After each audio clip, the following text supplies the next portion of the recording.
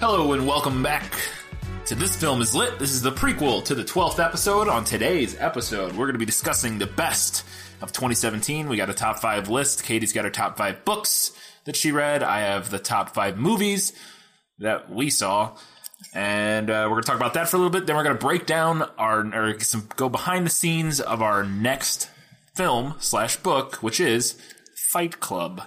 So we're going to be doing that in the second half of the episode. But first, let's get right into it. This is our best of 2017.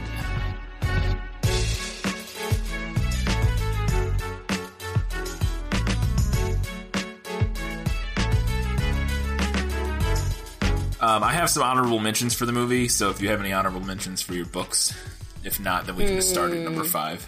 I'm just going to start at number 5. Okay, well, let me do my honorable mentions for the movie real quick. Okay. These didn't make my top 5 list, but they were close. Okay. And those two, I have 2. I'm sure there are others, but the 2 that I have didn't make the list. Logan, which was really, really good. Yes, it was. Didn't make the list, but almost. It was right on the edge. And my hot take of 2017, apparently, The Last Jedi. Boy, how dare you like The Last Jedi? How dare you? I have been waging war on the internet with idiots since I saw that movie. It's fine if you don't like it, or if there's things you didn't like, or if you didn't like it, totally cool. But holy cow, the reasons some people hate that movie and don't like are some of the dumbest reasons. I've argued with so many people on Reddit in the last month. Anyway, so The Last Jedi did not quite make the list, although I really liked it. There were a lot of good movies. There were a whole lot of really good movies. So, but I wanted to give The Last Jedi just because I want to get people yelling at me again because they didn't understand the movie. Well, but what would you do without people on the internet yelling at you, babe? Yeah. Well, they weren't yelling at me. They were yelling about the movie, and I came in and I was like, actually, it seems like you didn't even watch the fucking movie. That was so many of the things. Like, did you even watch? Anyways, we don't need to get into it right now. So, those are my 2 honorable mentions. Let's start at number 5, though. Katie, what's your number 5 book? So my number 5 book, I'm actually going to give a shout out to a friend and a colleague of mine. Daniel Crocker wrote a volume of poetry called Shithouse Rat. Fun title. It's really good. Yeah.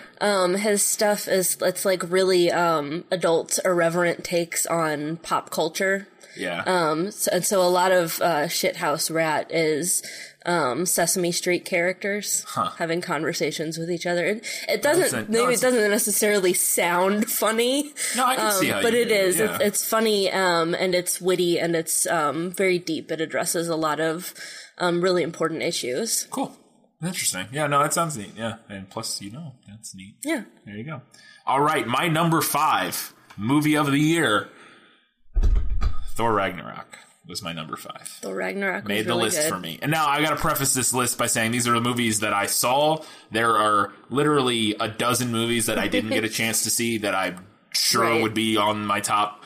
Shape of Water, The Big Sick, Get Out. Yeah. There's this handful of movies that I just didn't see for whatever reason that are on a list that I'm going to see. So these are just the ones I have seen. Thor Ragnarok was number 5. I thought it was a lot of fun. Best Thor movie by far. Really, I like Taika Waititi. Jesus. The guy that directed it, who did What We Do in the Shadows, they're doing a sequel. Did you hear this? Really? They're doing a werewolf sequel. It's not really a sequel, but the same people, same writer, same director. They're doing a werewolf version. It's called I can't remember for the life of me, but they're doing a werewolf mockumentary in the same style as What We Do in the Shadows. So cool. That should be interesting. Which check out What We Do in the Shadows if you haven't seen it. The guy who directed Thor Ragnarok directed that. Really good. And it's really funny. Really funny mockumentary about vampires. Stars a guy from Flight of the Conchords and some other people. Anyways, Thor Ragnarok. I would recommend it. It's really good fun. It's just a fun time. It's a fun movie. Yeah, it has fun, but it has good heartfelt moments at the end, or little moments here and there that are. Anyways, and Kate Blanchett. Yeah. Looks real good. Yeah, she was that dark Kate Blanchett. Katie, what's your number 4 book? I read a nonfiction book called Bandersnatch. C.S. Lewis, J.R.R. Tolkien, and the creative collaboration of the Inklings by Diana Pavlak Is that the title? Yes. Okay, sorry. I thought those people, the way you read that was like, I was like, wait, J.R.R. Tolkien and they collaborated on a, okay, sorry, continue. It's about the writing group that they had at Oxford. And what they did there and how they helped each other. Yes, nonfiction. It's kind of almost like a memoir-ish of the group. Although I guess it can't really be a memoir since they didn't write it. Yeah, well, it's kind of that. Yeah, kind of that type of book. Yeah. Huh. Interesting. Well, we may have to delve back into that for some knowledge when we get to Lord of the Rings eventually. My number 4 film was Blade Runner 2049. I really enjoyed this movie. Big fan of Blade Runner, the original. Even bigger fan after we watched it again for the podcast. I really enjoyed it. And 2049 was really good. It had a lot of the elements that I liked from Blade Runner, the setting, the how real everything felt, the grittiness of it, sort of the not mystery, but kind of a mystery, the like trying to figure out what's going on in this story without a very restrained storytelling where it makes you as a viewer kind of follow along. It doesn't hand you, you know what I mean? It doesn't just hand you all the answers on a plate, which I enjoy. Visually, one of the most stunning movies of the year, live action at least. And then Ryan Gosling is really good in it. So was Harrison Ford, surprisingly enough, even though I was surprised he even wanted to be there. But he did a really good job. No, I really liked Blade Runner 2049. Very good sequel. Probably one of the better sequels that could come out 30 years after a movie. If you make a sequel, it's about as good as you could do it, I would think. So that's my number 4. Katie, what's your number 3 book? Number 3 book that I read this year was a middle grade book called Star-Crossed by Barbara D. Middle grade. Barbara D. Yes. Middle grade is like a step below young adult. Oh, okay. It's like the 4th through maybe 6th or 7th grade. So would Harry Potter be considered middle grade? I would potentially consider the first couple Harry Potter books in the middle grade and then they age with the student. Yes, they do. Yeah, that's fair. They do. So, sorry, what was it about? I don't know if we even got into what it was about. We did not. So it's about a girl, who she was in 8th grade, maybe, who is questioning her sexuality, that maybe she's bisexual. And it's really heartfelt and, age appropriate. And, kind of tackled an important topic, but did it in a way that wasn't, it wasn't trite and it wasn't making it into some kind of show. Yeah. And it didn't feel like, how sometimes when you read issue books, they're issue books. They feel very much like this very special episode. It was not a very special episode. Yeah. It was really a nice book. Huh. Okay, what was it called again? Star-Crossed. By Barbara D. Cool. Check it out. My number 3, Wonder Woman. I really liked Wonder Woman. I loved Wonder Woman. You loved Wonder Woman. I thought it was not only a fantastic film, super fun, had a little issue at the end with, the final boss, basically. Yeah. But which it could have been a little better. But apart from that, really, really good, really fun, and I think a kind of an important film in terms of, where the world is today and that sort of thing. So I'm super excited for Wonder Woman 2. Wonder Woman was fantastic. If you haven't seen it, go fucking see Wonder Woman. Or rent it. It's not in theaters. Yeah, rent it at this point. Yeah. Number 3, Katie. Number 2 book. So the rest of my list is all books that were published within the last year or two. Okay. This one is not. But this year I read Good Omens by Neil Gaiman and Terry Pratchett, which I couldn't believe that I had never read it before. Yeah, I couldn't either. Because those are 2 of my favorite authors. But I hadn't read it, and I read it this year, and I loved it. Yeah. It's about the apocalypse. It's about the coming of the 4 horsemen and Satan, child, Wow. Oh, The Antichrist. Sounds good. That's it. Sounds fun. And it is being made into a movie? TV show? No, it's BBC is doing it, or Amazon maybe.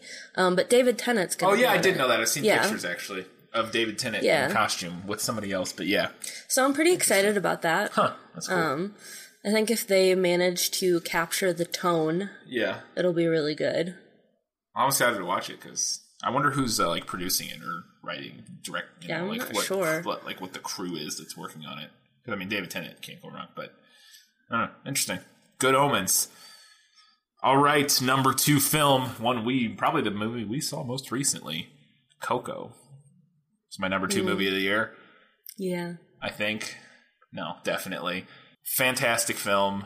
We talked about it on here, so we won't go into too much detail. If you want, you can listen to a review of it about 4 or 5 episodes ago. I think it's the prequel to the Christmas Carol episode, which is like 9. So, Coco, like I said, if you want to hear us talk about it, go check out that first 30 minutes of that episode. Gorgeous, beautiful movie. It might still be in theaters in some places. Yeah, it might be. Probably not. It's probably moving out. There's a lot of big movies moving through this time of year. But, yes, Coco is my number 2. Katie, what's your top book that you read in 2017? Okay, top absolute favorite book that I read in the year 2017 is a young adult novel called The Female of the Species by Mindy McGinnis. And it's about, how do I describe this? It's another kind of a topical issue book. It's kind of sort of about rape culture. Yeah. It's about this girl whose older sister was abducted and not so great things happened, right. And then she was murdered. Oh. And the guy who did it gets off on a technicality. So her younger sister murders him. Okay. And when you say her younger sister, you mean the main girl, character? Yeah. Okay. The main character is the younger sister. That's what I mean. I was just double checking that you didn't mean... Yeah, sorry. Yes. Okay. And the book kind of deals with, the aftermath of that. Yeah. And what happens to her and what she does as she moves forward. And, it's very visceral. Yeah. And it did a really good job of capturing that's kind of ball of anger that sits in you when you've experienced some not so great stuff. Uh-huh.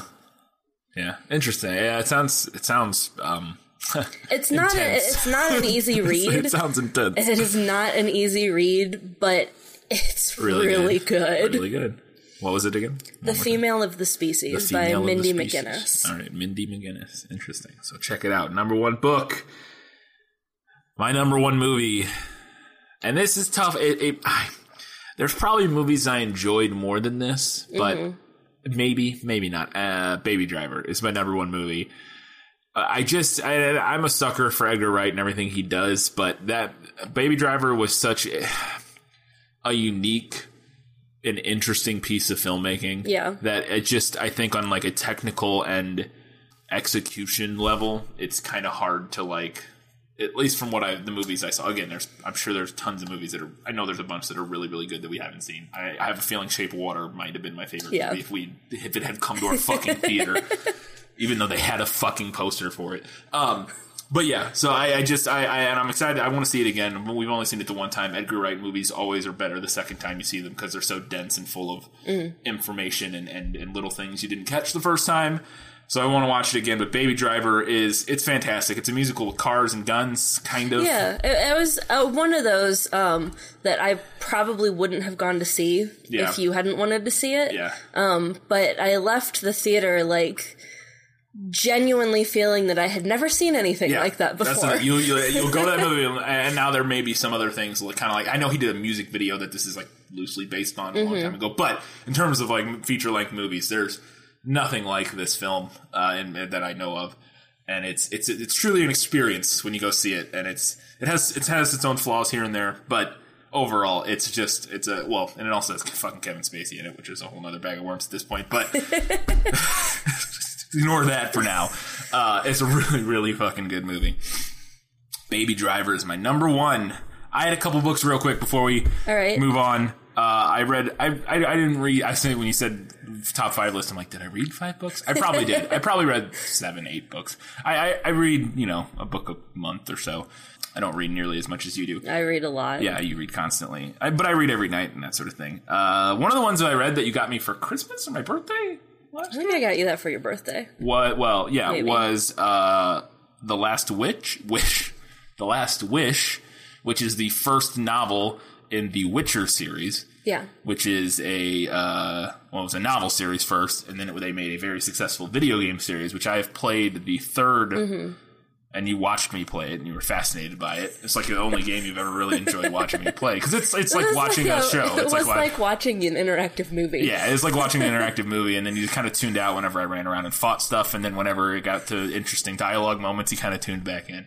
I read this is the first novel in the series, and it was really interesting. I want to read, I think there's 2 or 3 more. And I want to read them, but it's so perfectly reading it translate. Like, I was like, wow, this reads like, I can see why they we should make a video game of this book, because it reads like when you're playing a video game, the way that the choices the character makes and the way that the scenarios and the journeys he goes on, play out is like made to be a video game. And I think they're doing an Amazon series or something. I heard that, yeah. Netflix. Somebody's doing a series, which is going to be real interesting. It should be good. It's really cool, fun character. If they throw enough money at it. If they have the money for it, it'll be really good. It's a great world. If you don't know anything about The Witcher, if you're not a game player, or you haven't read the novels, it's imagine kind of Game of Thrones-y, but more magic. Yeah. Like much more magic. And the main character, the Witcher, what Witchers do, they hunt monsters. They basically they're go from town to town, and people pay them to kill monsters and demons and that sort of thing. And they can use magic, and there's witches and wizards, and so there's a fair amount of magic, but it's kind of that same, it's set in that medieval style, faux medieval folklore kind of thing. But it's really cool, and keep your ear out for the TV show if that ever comes to fruition, because I think it could be really good. The other one, real quick, was a book you got from somewhere. It's called Starflight by something Landers. I don't know. I don't know her first name. It was really interesting. You were just you might like this because you just got it from Goodreads or something. I don't even know. Where did you? I saw it recommended somewhere, and the person recommending it said that it reminded them of. I'm assuming you're going to say Firefly. Yes, Firefly. Yes, because that's what it is. If you're a reader and you're looking for something to kind of fill that Firefly void in your life, it's pretty good. It's not the best book in the world. It's a little cliche at times. It's not breaking any molds or. It is young adult. It's young adult. Especially genre young adult tends to be a little bit tropey. Yeah, it's a little tropey, but it's tropey in a fun way, in a good way. It's a quick read. It's only 300 pages or something. It's about a couple young star-crossed lovers and their travels through space, and they end up on a crew. And they basically become the family. The crew becomes a family. They end up on this ragtag junker. And it's Firefly basically, except with a love story with the 2 main characters built in. It's interesting. It was fun. I had a lot of fun. I don't know if there's a sequel. I think there's another one set in the same universe by her, but it's not about these people. I'll have to look it up. But I was hoping there was a sequel because I thought it was interesting. I'm sure there will be. It ends in a way where it could be a sequel. Yeah. So. Or at least more books, not necessarily a sequel. But anyways, Starflight by Melissa Landers. That's it. Starflight by Melissa Landers. And I think you hit all of the movies that I would put on my list. I would maybe give an honorable mention to Guardians of the Galaxy Volume 2. Did that come out in 2017? Was that 2016? We saw that this year. Yeah, you're right. Yeah. That was really good. Yeah.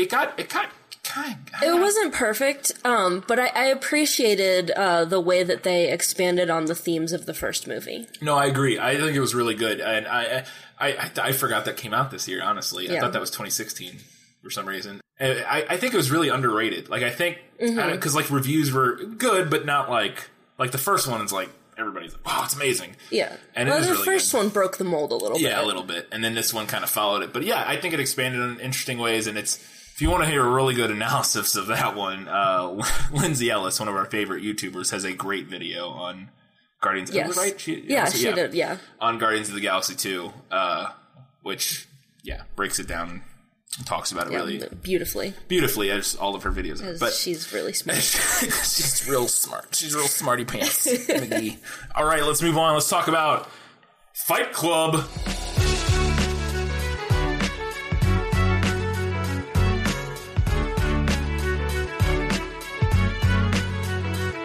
Katie, this is going to be interesting.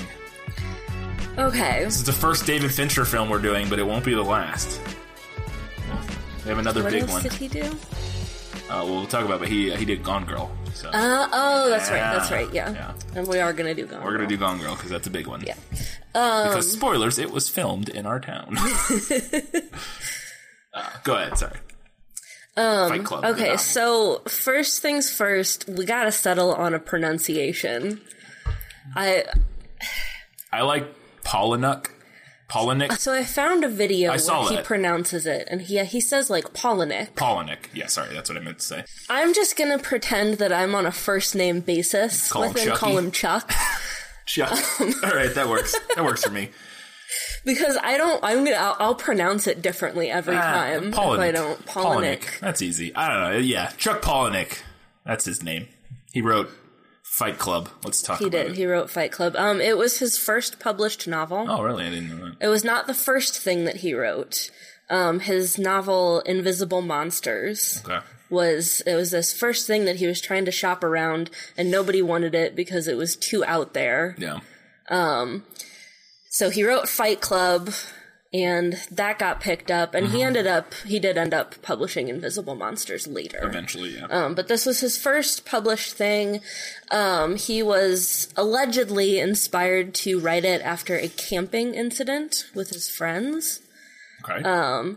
He complained to some other nearby campers that they were playing their radio too loudly, and a fight broke out.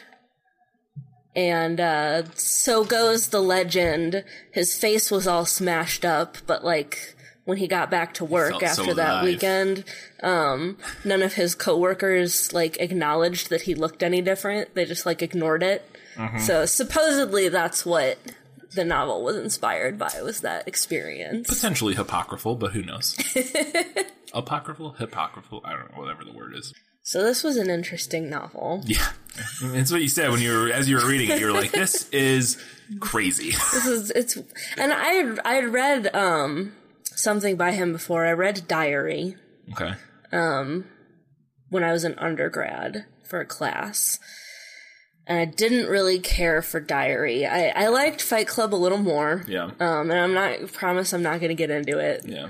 We need to not hit spoilers either. I know, and I will save it for the actual episode. But I had a hard time finding much info. Like fun facts about this book. Not exactly a fun fact book. No, it's not really. I did find, I read a lot of interviews with him trying to find any like little tidbits. Yeah. And I found a quote that I thought was interesting.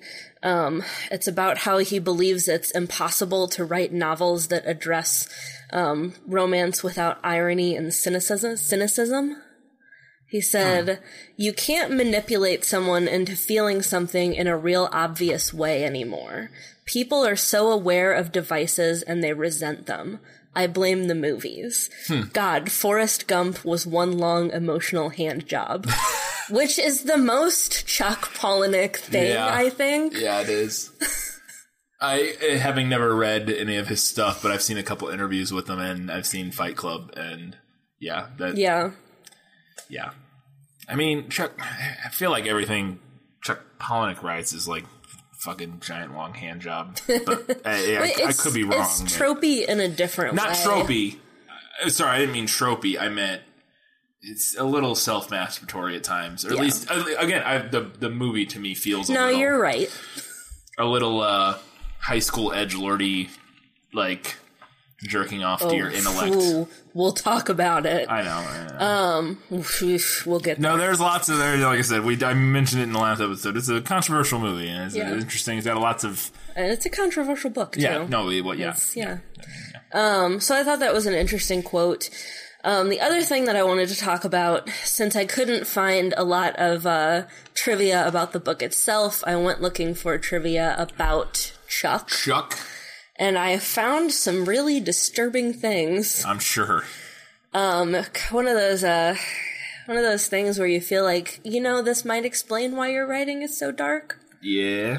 So first, his paternal grandfather murdered his grandmother and then committed suicide, while his father, who was 3 years old at the time, watched from a hiding place under the bed. So his dad had some issues, probably. Okay. So that's fun. His father and his mother fought violently and frequently, apparently, which led to him and his siblings having to live with their maternal grandparents on, like, a ranch somewhere. Also fun. And then, in 1999, incidentally, the same year that Fight Club came out. His father and his father's girlfriend were murdered by her ex-husband. I read that. And he set fire to the house to hide the evidence, and they had to be identified by their dental records. Wait, he? The murderer. Oh, okay. I like Chuck Palahniuk. Wait, no. Wait, what? Yeah, right. Yeah, I read that. I saw that on something. I can't remember. Somewhere when I was looking around at movie stuff. Yeah. No, like, that's intense. It's real intense. He's had some shit happen in his life. Yeah. It's funny because in the interviews, he seems very, seems like a very, jovial kind of guy. He seems pretty well adjusted. Like, he seems pretty well adjusted. And I say that it explains why his writing is so dark, but a lot of the stuff that I read with him, too, was kind of talking about how when you put that kind of thing on paper, it doesn't plague you anymore. Yeah. So, potentially the reason that he does seem so well adjusted is because he's exercised he's exercised it. Yeah, in his books. Yes, the demons are in the books. Yeah, they are. Yes, that's true. There are definitely some demons in some of these books.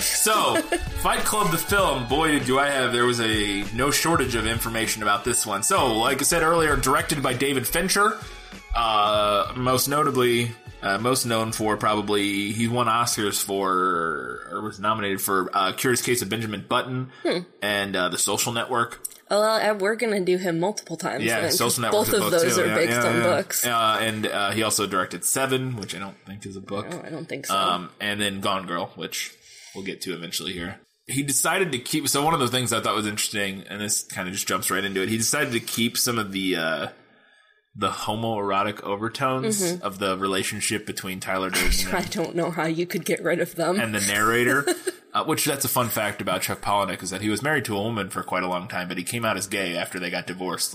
Yeah. He has a partner that he's been he's with a man for a while, but I think he was married to a woman for a while.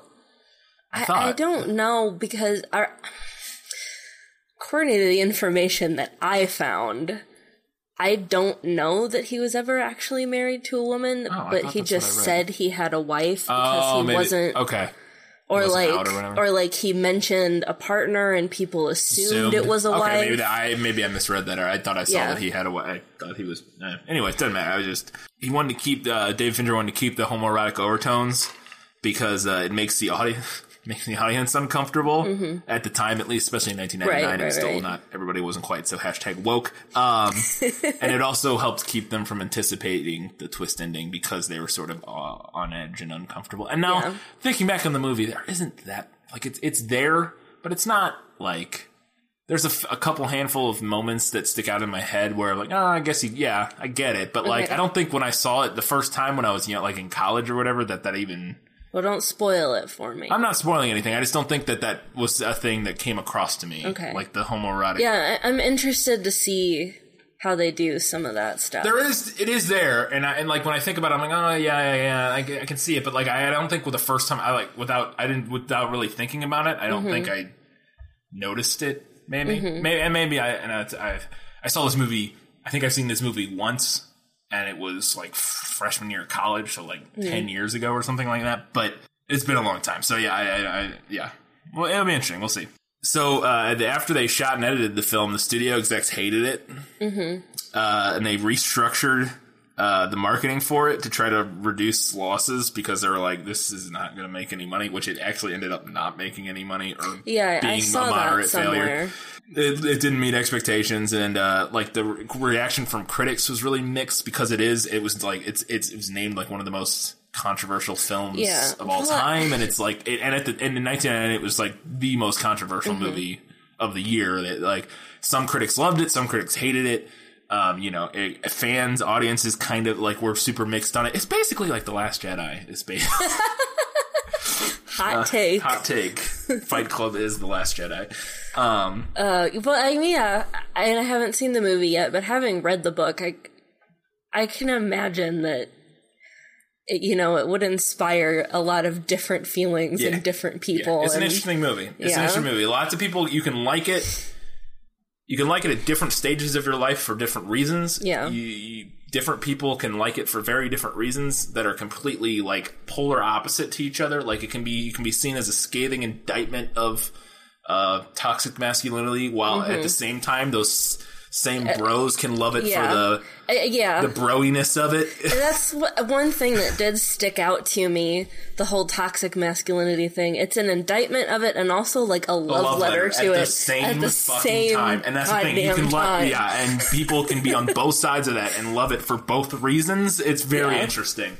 It's a really interesting movie. So originally producers when they were started, I think Sony, I can't remember who was making this. Not Sony. I don't know, it's in here somewhere. They arranged actors to read the initial a read-through of the script to determine how long it was going to be. So they did a read-through. The first read-throughs were 6 hours long. Jesus.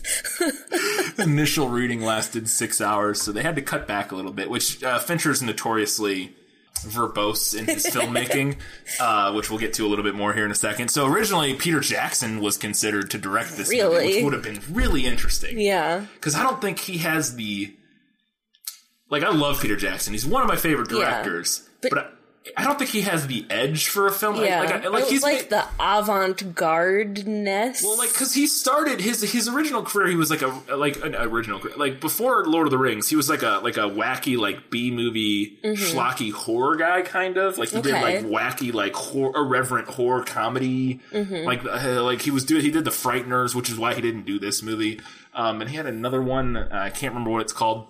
It was super over the top, silly B movies that are pretty well regarded as schlocky but fun and good and well made.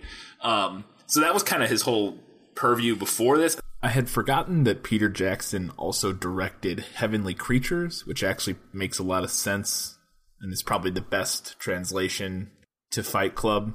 If you don't know, Heavenly Creatures is about a true life story of two young girls who ended up killing one of the girls' mothers. It's kind of a dark, twisted, psychological type thing. So that kind of actually would work. I just forgot he had done that. He also did a lot of, like I said, schlocky B films. Like Dead Alive, Meet the Feebles, Bad Taste, The Frighteners to some extent. So I guess I didn't look up what David Fincher did before this. 7 would have been after this, I think. No, 7 was before this. Okay. So that makes sense. And Alien 3. So Fincher, he probably done other stuff, but Fincher did Alien 3 in 92, which is notoriously not a very good movie.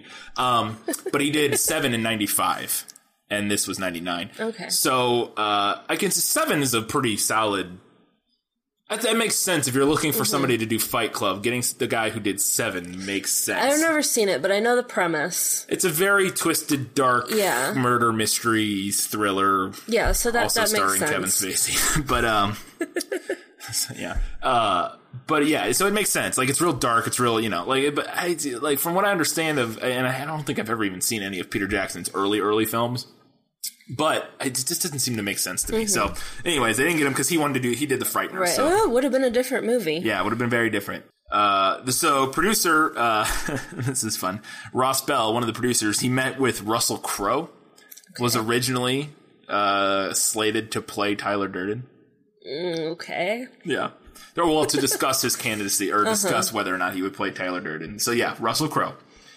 Okay. Another producer on the project met with Pitt and wanted Pitt to play the role. And ultimately the studio went with the senior producer who said, we should go with Brad Pitt. And the other producer wanted Russell Crowe, and they're like, we'll go with, you've been doing it longer, you pick. And he picked Brad Pitt. So I could see Russell Crowe working, but not as good as Brad Pitt. Yeah. He's just not as good of an actor as Brad Pitt is, and it's a very distinct role. Brad Pitt at that time, he's so bro-y. Yeah. He is. That's the thing. Well, Russell Crowe's pretty fucking bro-y, too. He can be. He really can. I mean, he's kind of branched out more into... But, at the time, Brad Pitt was... but Brad Pitt was also kind of like a super, serious actor, whereas Russell Crowe... Yeah, he had moments with, Master and Commander and other stuff. And I don't know. It would have been interesting. It would have been a very different movie. Yeah. The Fight Club, directed by Peter Jackson, starring Russell Crowe, would have been a very different film than we got. So for the narrator, they wanted, and I'm trying not to spoil anything here, they wanted a sexy marquee name. So they originally looked at Matt Damon. Okay. And Sean Penn. Which, Matt Damon and Russell Crowe, that's, boy oh boy. I want to see that alternate universe. I want to see that. Peter Jackson directs Fight Club starring Russell Crowe and Matt Damon. That's somewhere in a different timeline. That would be wild. That's what, if you're going to do a remake Fight Club, go back and do that. Get Peter Jackson to direct it. Get Matt Damon and Russell Crowe as the two main characters. That would be fascinating. I want to see that. Oh, that would be awesome. So they, Pitt and, Edward Norton eventually, who they cast. They did a shit ton of training in, boxing and taekwondo and stuff for the movie. Oh, and soap making. Because that's a very important, part of the film. Brad Pitt, motherfucker commits, went to the dentist and had them chip his teeth up. Because he didn't want perfect teeth. So they chiseled his teeth away. I've chipped a tooth. My front tooth is chipped from, it's the worst thing in the world. It's the worst feeling in the entire world. It's the worst. I vividly remember it to this day. I was eating an Emos salad, and I bit down on my fork, and I moved my fork weird, and it went... Oh, you're making a shudder go up my spine. When it happened, I went... oh, God. And it's a tiny little chip. You can barely even see it, but that was the worst thing in the world. Anyways, he went to the dentist and they fucked his teeth up, so he looked a little more... Off kilter? And then they fixed it after the movie. So this is really interesting to me. Fincher's first choice for Marla Singer, which I assume is a character in the book also, was Janeane Garofalo, which you might best know her from. She's been in lots. She's like a comedian, I think. But what we would best know her from, and what we've seen her in most recently, is she's in Wet Hot American Summer. And all of those TV shows, she's the main camp counselor lady. Oh. That's Janeane. She was in other stuff in the 90s. She was his first choice, but she wouldn't do it because of the sex. She objected to the sexual content in the film, and she wouldn't do it. Oh, these two both make perfect sense to me, though. The other two people they considered, Courtney Love and Winona Ryder. Oh, yeah. Both would have been really good. Sense. I mean, Helena Bonham Carter makes perfect sense, too. Yeah, no, she's great, and she's amazing in the role. And then this one makes very little sense to me. And Fincher vetoed it because she was too young at the time, but the studio wanted Reese Witherspoon. Interesting. Yeah. So, for our alternate universe version, I think... what we do is have all of those actresses in every scene. It's a different actress. This is Hollywood. Come come on, this will be gangbusters. I mean, it'll cost a fortune because it's all huge movie makers and stars. But this, okay, Peter Jackson directs Fight Club, starring Russell Crowe as Tyler Durden, Matt Damon as the narrator, and then Janine Garofalo, Courtney Love, Winona Ryder, and Reese Witherspoon as Marla Singer. Yeah, they just rotate. They just rotate through. And it actually works. It does. Oh, I love this. They need to make this movie. The original version didn't have the voiceover. So there's a spoiler. There's a voiceover. Well, thanks. Yeah. There's a that doesn't ruin anything. There's a voiceover. I mean, technically, there's a voiceover in the book. So yeah, but they didn't have it because it's considered hackney. And I've said this before on the podcast that it's generally voiceovers. You want to avoid them if you can because you should be able to tell your story visually. But for certain stories, it makes sense. This is one of those stories where it makes a lot of sense, and it adds a lot to the film. And I totally understand. Yeah, David Fincher, when he signed on, was like, no, we need the voiceover. And a lot of the humor does come from Edward Norton's voiceover. So, Polinick loves this movie. Awesome. He thinks it's a great, faithful adaptation. He applauded how they streamlined his book, too. He thought they did a good job trimming the fat from his. I'll be on the lookout for that. No, he applauds it. He's a really good job. It's very faithful, but it also trims where it needs to, and it's a good. So very different from our last one. Yeah, exactly. Yeah, no, he's very happy, or supposed. Whenever article I was reading about it, at the time he liked it at least. The writers considered removing the plot twist from. They considered removing it because they thought like it would be too weird or audiences wouldn't like it or get it or whatever. That kind of makes it like a really different story. It makes it useless. Like it's a nothing. Like I don't even understand how you could remove the plot. Like I would be really interested. If you remove that, it's just like I don't want to spoil in case you haven't. And in case anybody who plans on watching it before we do, which I would recommend. Fight Club's a great movie. It's intense, but it's really good. There's a huge twist.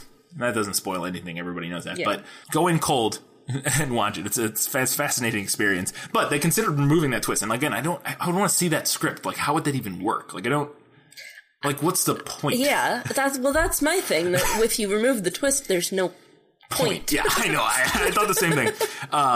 But David Fincher was like, no, we got to leave the twist in. And his quote was, considering audiences, they said they wouldn't believe the plot twist is what studio execs thought. And Fincher said, if they accept everything up to this point, they'll accept the plot twist.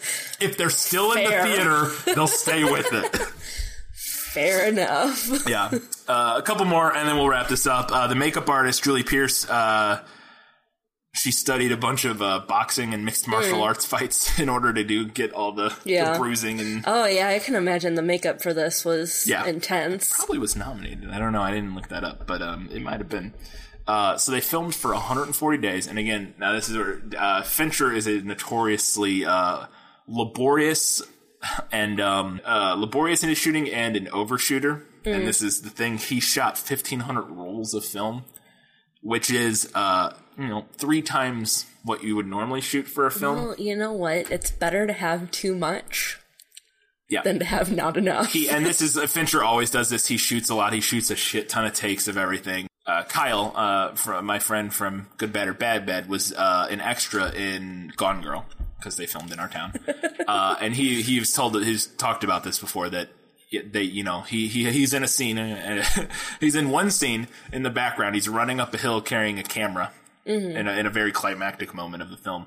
And he said they shot that like 50 times or something, like an insane amount of times. And in the particular take, you can see he is sweating his fucking ass off, like just drenched in sweat. It's because he ran up that hill 50 times or something, in an hour. That was when he had long hair. Yeah, he had long hair. I think they were shooting in like the summer, although it was supposed to be like the winter, but they were shooting. Yeah, because they brought in fake snow. And we can get into this under the Gone Girl podcast. When I lived downtown, and it was like living in Hollywood. I used to go running downtown, and I went running, and they had the whole hill downtown covered with fake snow, and I was running, and a PA stopped me.